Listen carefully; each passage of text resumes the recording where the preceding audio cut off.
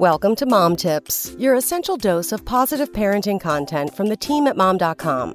As a first-time mom, I tried to go into parenting with the mindset that my child is her own kid. She will do things in her own time, including meeting milestones like crawling and eating solid food.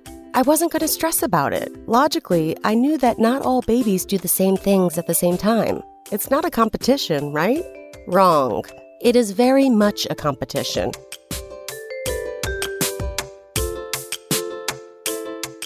If you're a mom who exists on the internet, as soon as you're celebrating your baby rolling over from her belly the first time, you notice that another baby who was born a few weeks earlier is actually rolling back to belly and belly to back like a champ. And that's just the beginning. Why is their baby doing tricks that your baby can't yet? Is there something wrong with your baby? It's enough to make anyone crazy. This is one of the dangers of social media.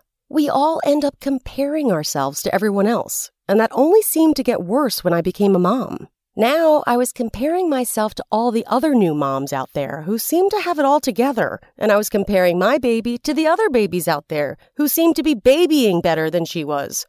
That's not fair.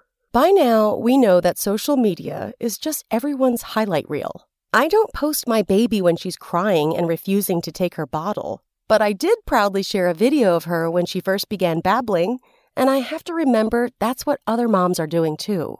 In the end, as hard as it is to ignore the background noise, it's just background noise.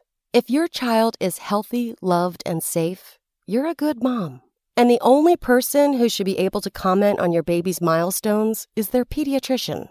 Since I've started letting my daughter's doctor be the one to tell me if she's behind, and not the videos of babies I scroll past on my Facebook feed, I'm a lot better off. Our babies will eat, walk, and talk when they're ready to.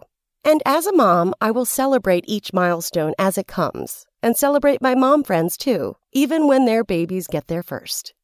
Come back tomorrow for more mom tips.